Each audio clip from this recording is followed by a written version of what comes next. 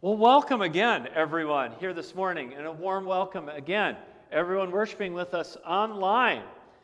You guys know how I like to look at Bible verses, and I kind of like to dig into them and look at not just what they say, but what they don't say.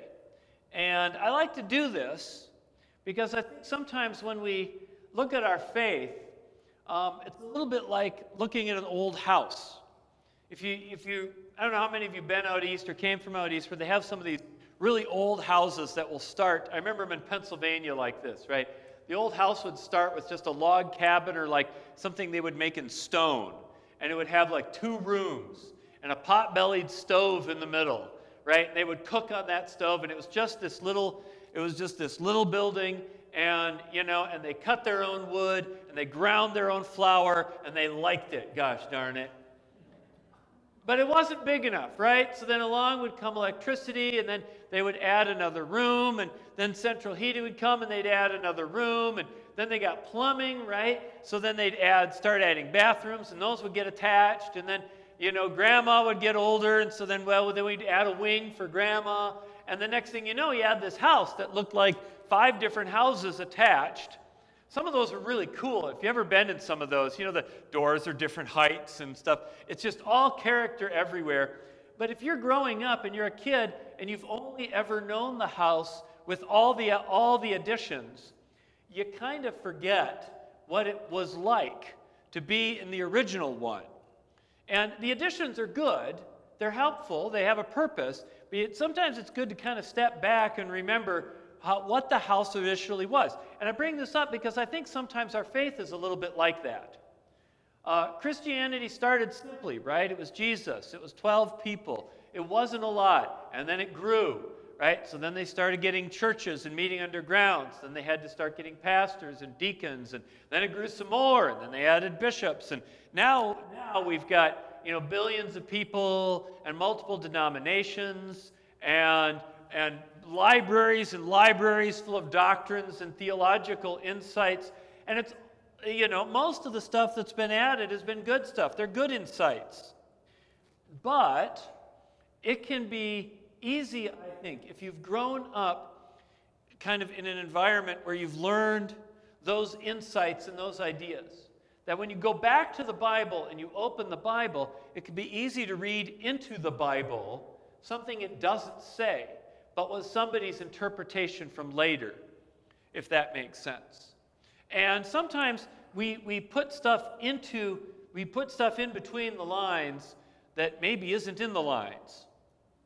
And this matters because, let's give an example. We'll look at our reading today from the book of Acts. This is a story where we have Peter, who was Jesus' right-hand man. And in the book of Acts, remember, Jesus has already died, he's ascended, and so the disciples are now in charge. And Peter is sitting down and he's talking to this Roman guy named Cornelius. And he says, Acts 10, "Then Peter began to speak to them," Cornelius and these Romans around him.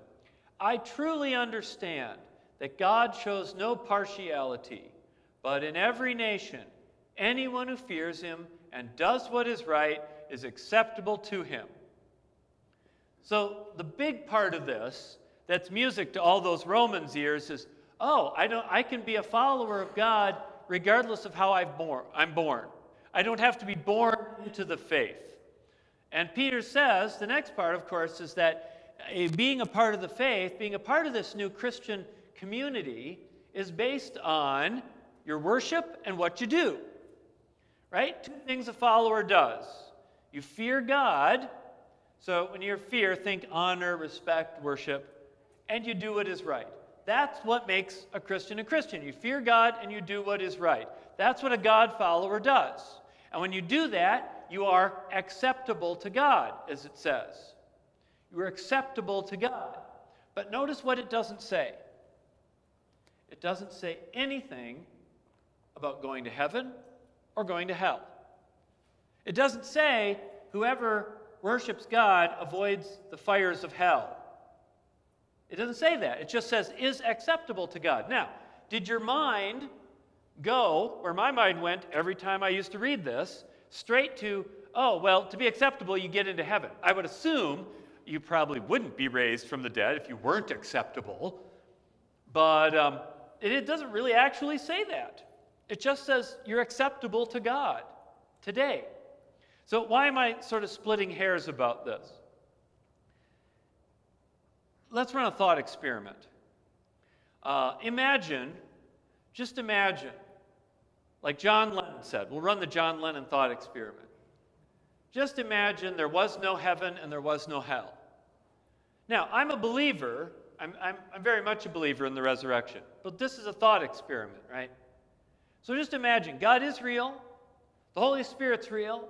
God is present and works in our lives and in our world. God gives us blessings. God gives us power to change the world. But just imagine that when we die, it's just like in the Old Testament. We just go to a dark place called Sheol and we just sleep. And that's it. Now, again, I believe in the resurrection, but let's run this experiment. Imagine then that this life was all we had. All we got is this life. There isn't a second one. There's just this life and a lot of sleeping time. Would you live this life with God if it's all you got? Would you still follow Jesus if this life was the only one you had? Would you still bother with church and prayer and congregational meetings if you knew that we all ended up in the same place after death? Would you do it all just for the difference it makes in this life? Think about your own faith story. Kind of run in your head your own faith story. How did I come to know God? How did it grow in me? When did I encounter God in the faith? Every one of us has a different story, so you can kind of play it in your head for a minute. When you first encountered God, what was it like? Your first encounter with God, what was that first encounter like?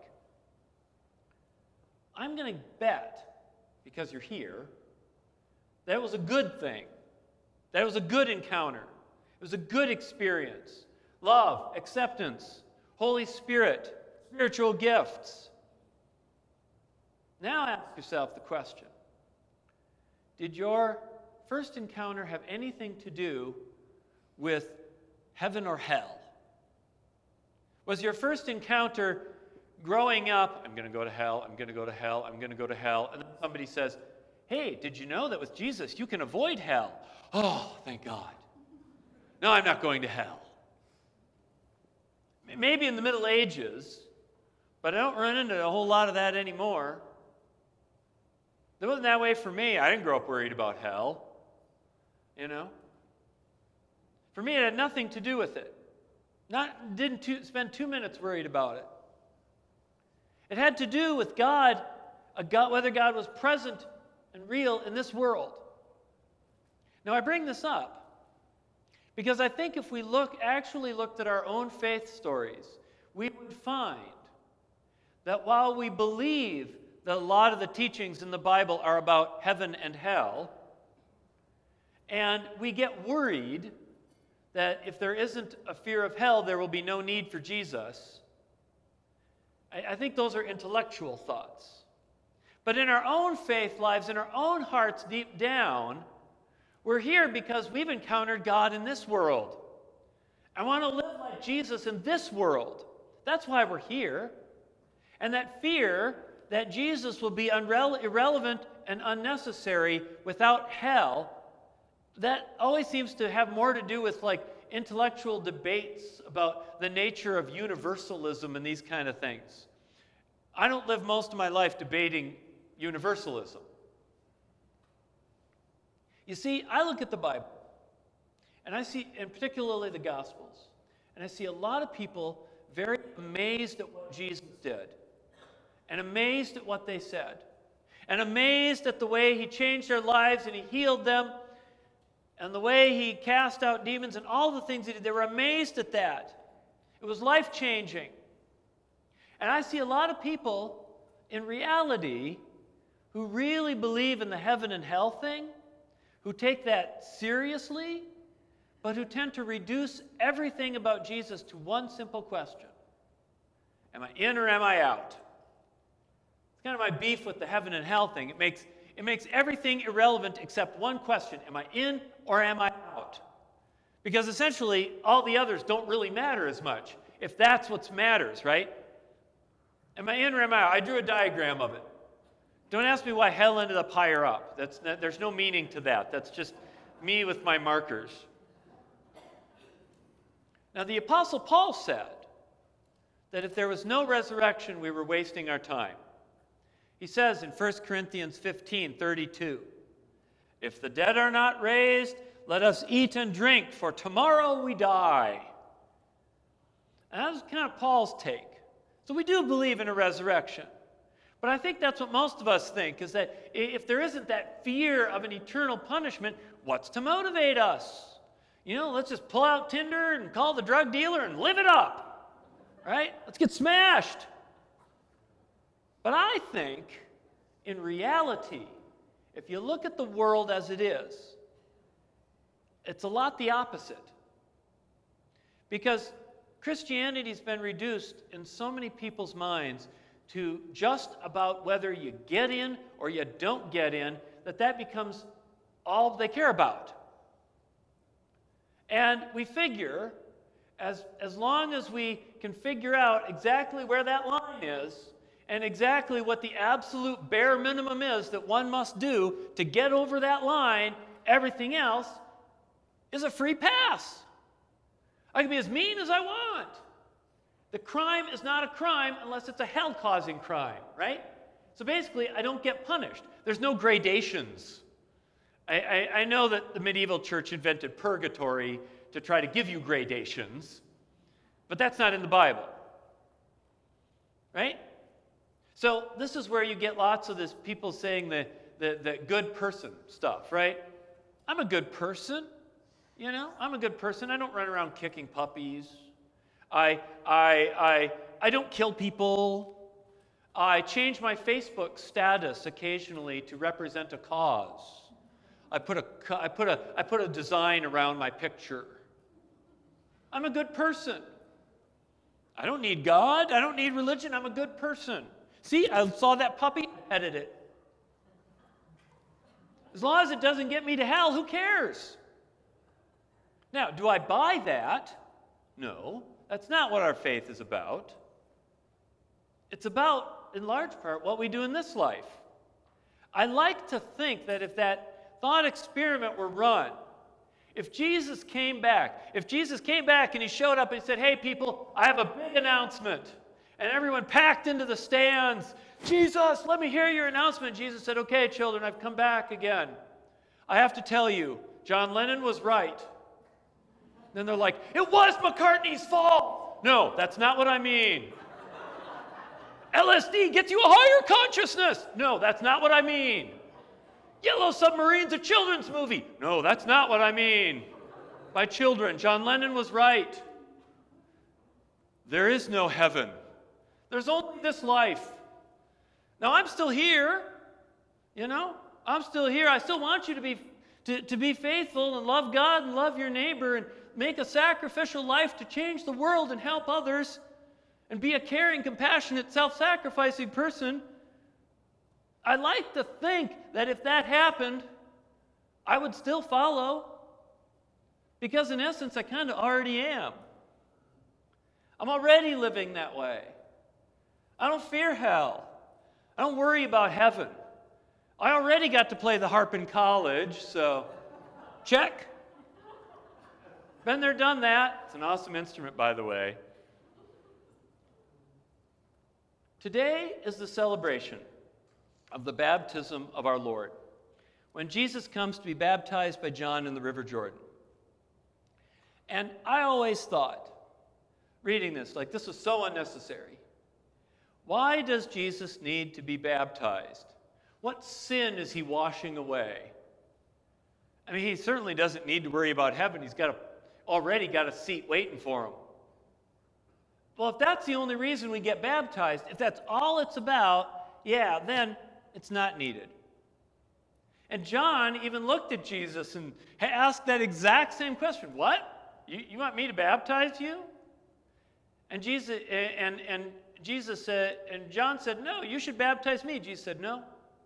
It is necessary to fulfill all righteousness. It is necessary for the worship of God and to do what is right that I should be baptized. It is necessary for the life that I'm going to live in this world as a human, that I live according to the ways of God, that I become like everyone else, that I acknowledge my need for God's grace, that I become a part of this movement, that I join in. It is necessary to do what is right and to be faithful and to fear God. It is necessary for me to live my life today as one of God's followers. So to have the same start that everyone else does. It's part of how it goes. So in our world today, where nobody really cares about heaven or worries about hell, we would do our best to get back to focusing on things like talking like Jesus, doing things like Jesus. We'd be better to talk about good Samaritans and prodigal sons and eating with sinners and tax collectors than damnation and punishment and whether the third level is ruled by Mephistopheles or Beelzebul. I can imagine no heaven. It's a loss, but I can imagine it. And at the end of the day, if push came to shove, it'd be okay with me. Even though I believe in it, I'm okay if all I get in this life, if I get Jesus in this life only, I'm okay with that. Because Jesus is all I need. And that's why I follow him. Amen.